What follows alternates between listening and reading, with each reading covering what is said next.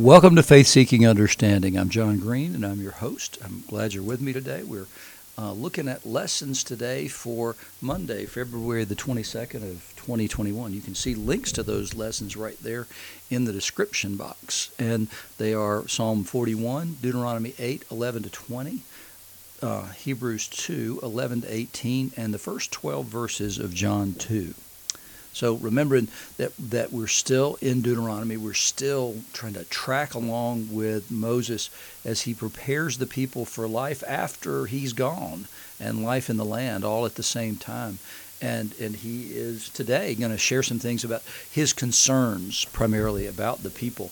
The word that would probably encapsulate this entire week has to do with belief. It's every single part of the lessons for the week have to do with belief. We're in John, and John's all about belief. I mean, he says in John 21, he says that the whole reason he wrote this particular gospel with these particular stories is so that you would believe, and by believing you'd have life in Jesus' name. So everything, when we're talking about John, remember he's talking about two basic things. He calls them signs. All his stories are about signs. And so he's talking about signs and belief. That's the whole point of this. And belief has many layers of meanings throughout the book of John. And we're going to see some of those this week, actually, some of those nuances about belief. And the depth of belief matters, too. It's not just some basic belief about things. There's a lot more to it that John says is necessary for salvation. It's got to have particular content, and it's got to have the power to change your life, would be the kind of belief that's necessary to get you into the kingdom. It would be John's basic premise. And so we're going to talk about belief in every lesson and in every level, and what are the benefits of belief, and why it's necessary to believe. In the Deuteronomy lesson today, one of the things that's really important is remembering.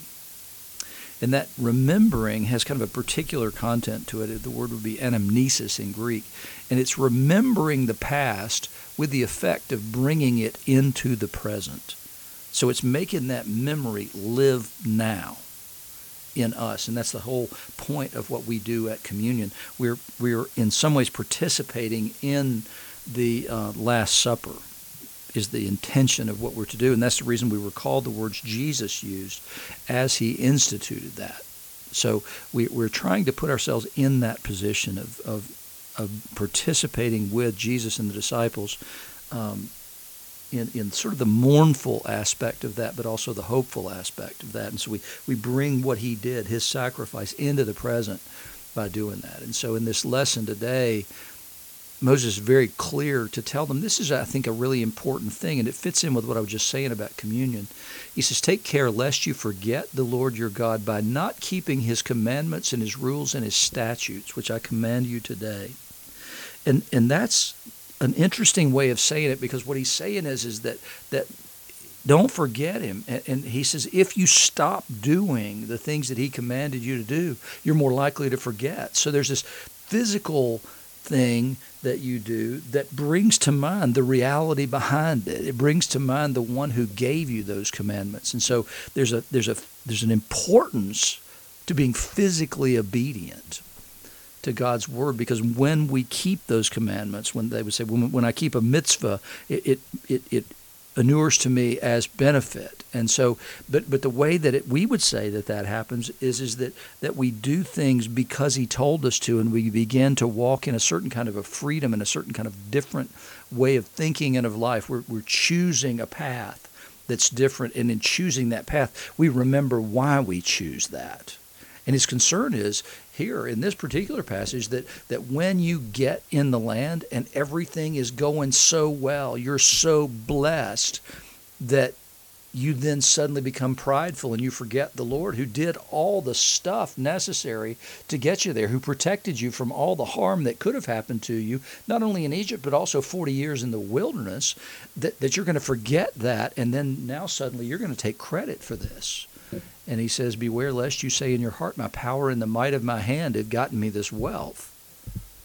No, he says, remember that it's God who gave you the power to get the wealth, that he may confirm his covenant that he swore to your fathers as it is to this day. And he continues to remind them, it's not you.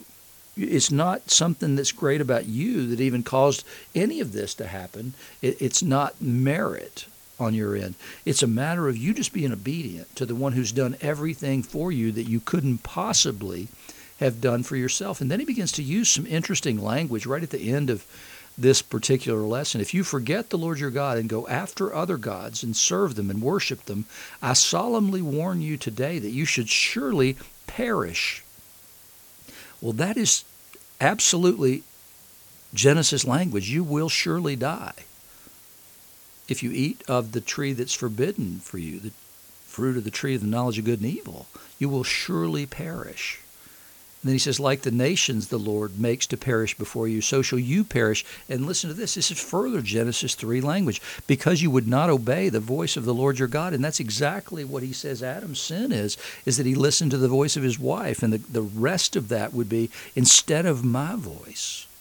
And so Moses is using that same kind of Genesis language about temptation and seeking after other gods and following after them to say that's the kind of punishment. That's where we are.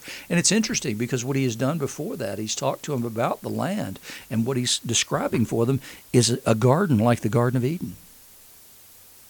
And so he uses that same language to pull in that image into this. So he's warning them that the same dangers in this new garden exist that existed in the last garden. And you got to be careful, and you got to obey the voice of the Lord. Don't listen to the voice of another, not the voice of your wife, nor the voice of the serpent.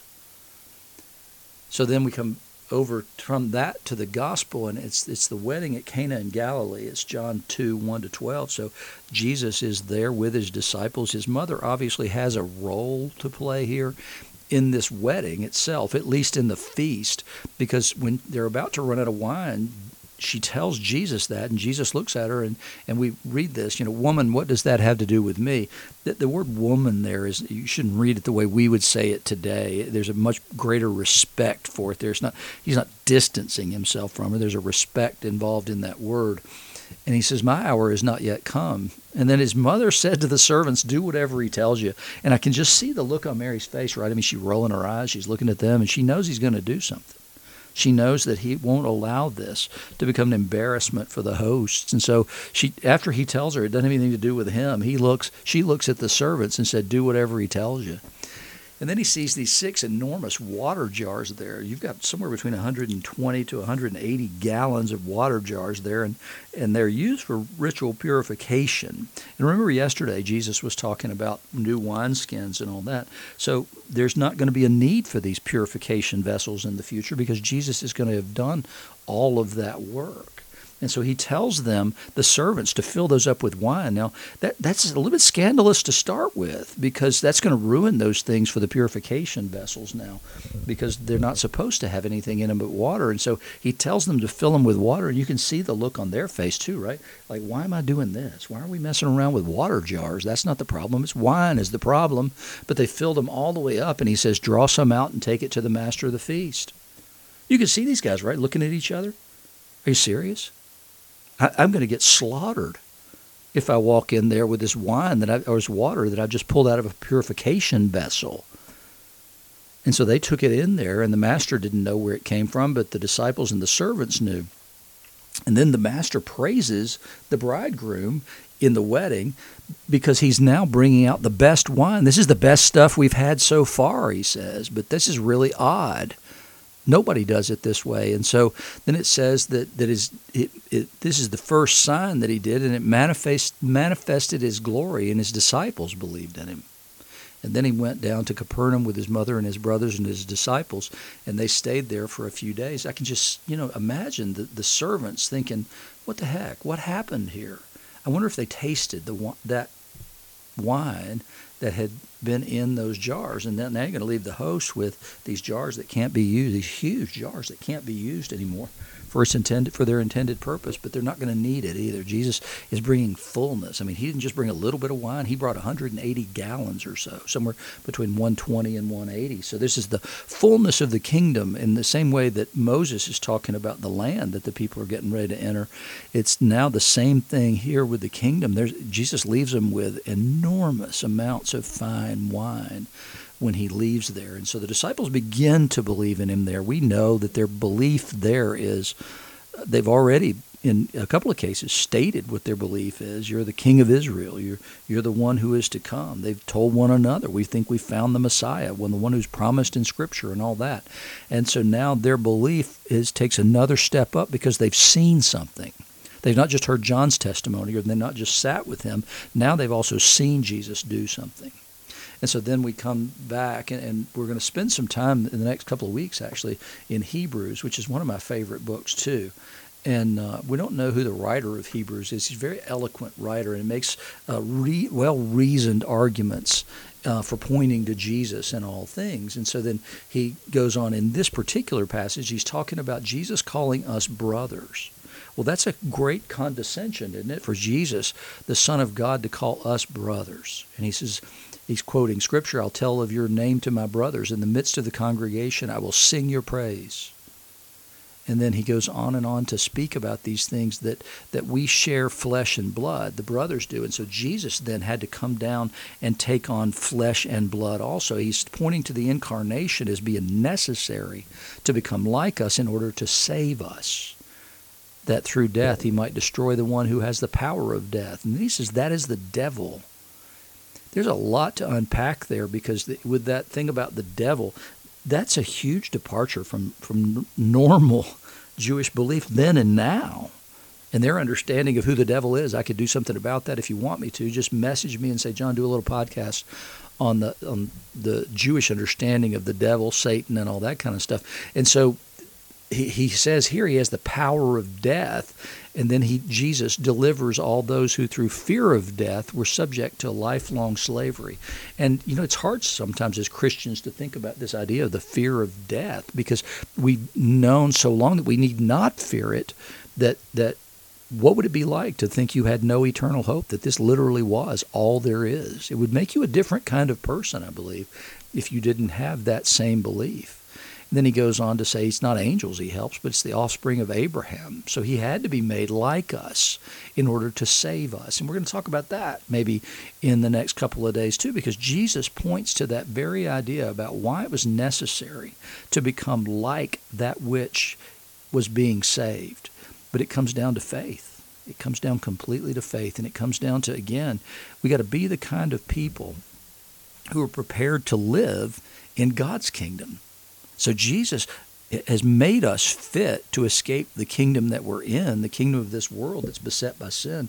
And he's making us fit through our obedience to become the kind of people that are fit to live in a different kind of world. And we've got to believe him, and we've got to trust him. And so we do the things we do based on that. I'll end with a prayer that's part of Psalm 41. Happy are they who consider the poor and needy. The Lord will deliver them in the time of trouble. The Lord preserves them and keeps them alive, so that they may be happy in the land. He does not hand them over to the will of their enemies. The Lord sustains them on their sickbed and ministers to them in their illness.